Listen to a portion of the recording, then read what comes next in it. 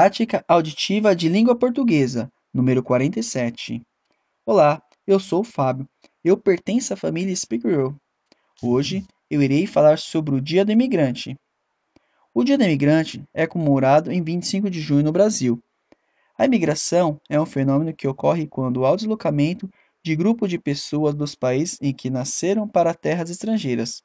Essa data foi criada para homenagear essas pessoas que deixam para trás amigos e família em busca de melhores condições de vida. O Brasil é um país formado e construído por diferentes nacionalidades que migraram de outros países rumo às terras brasileiras.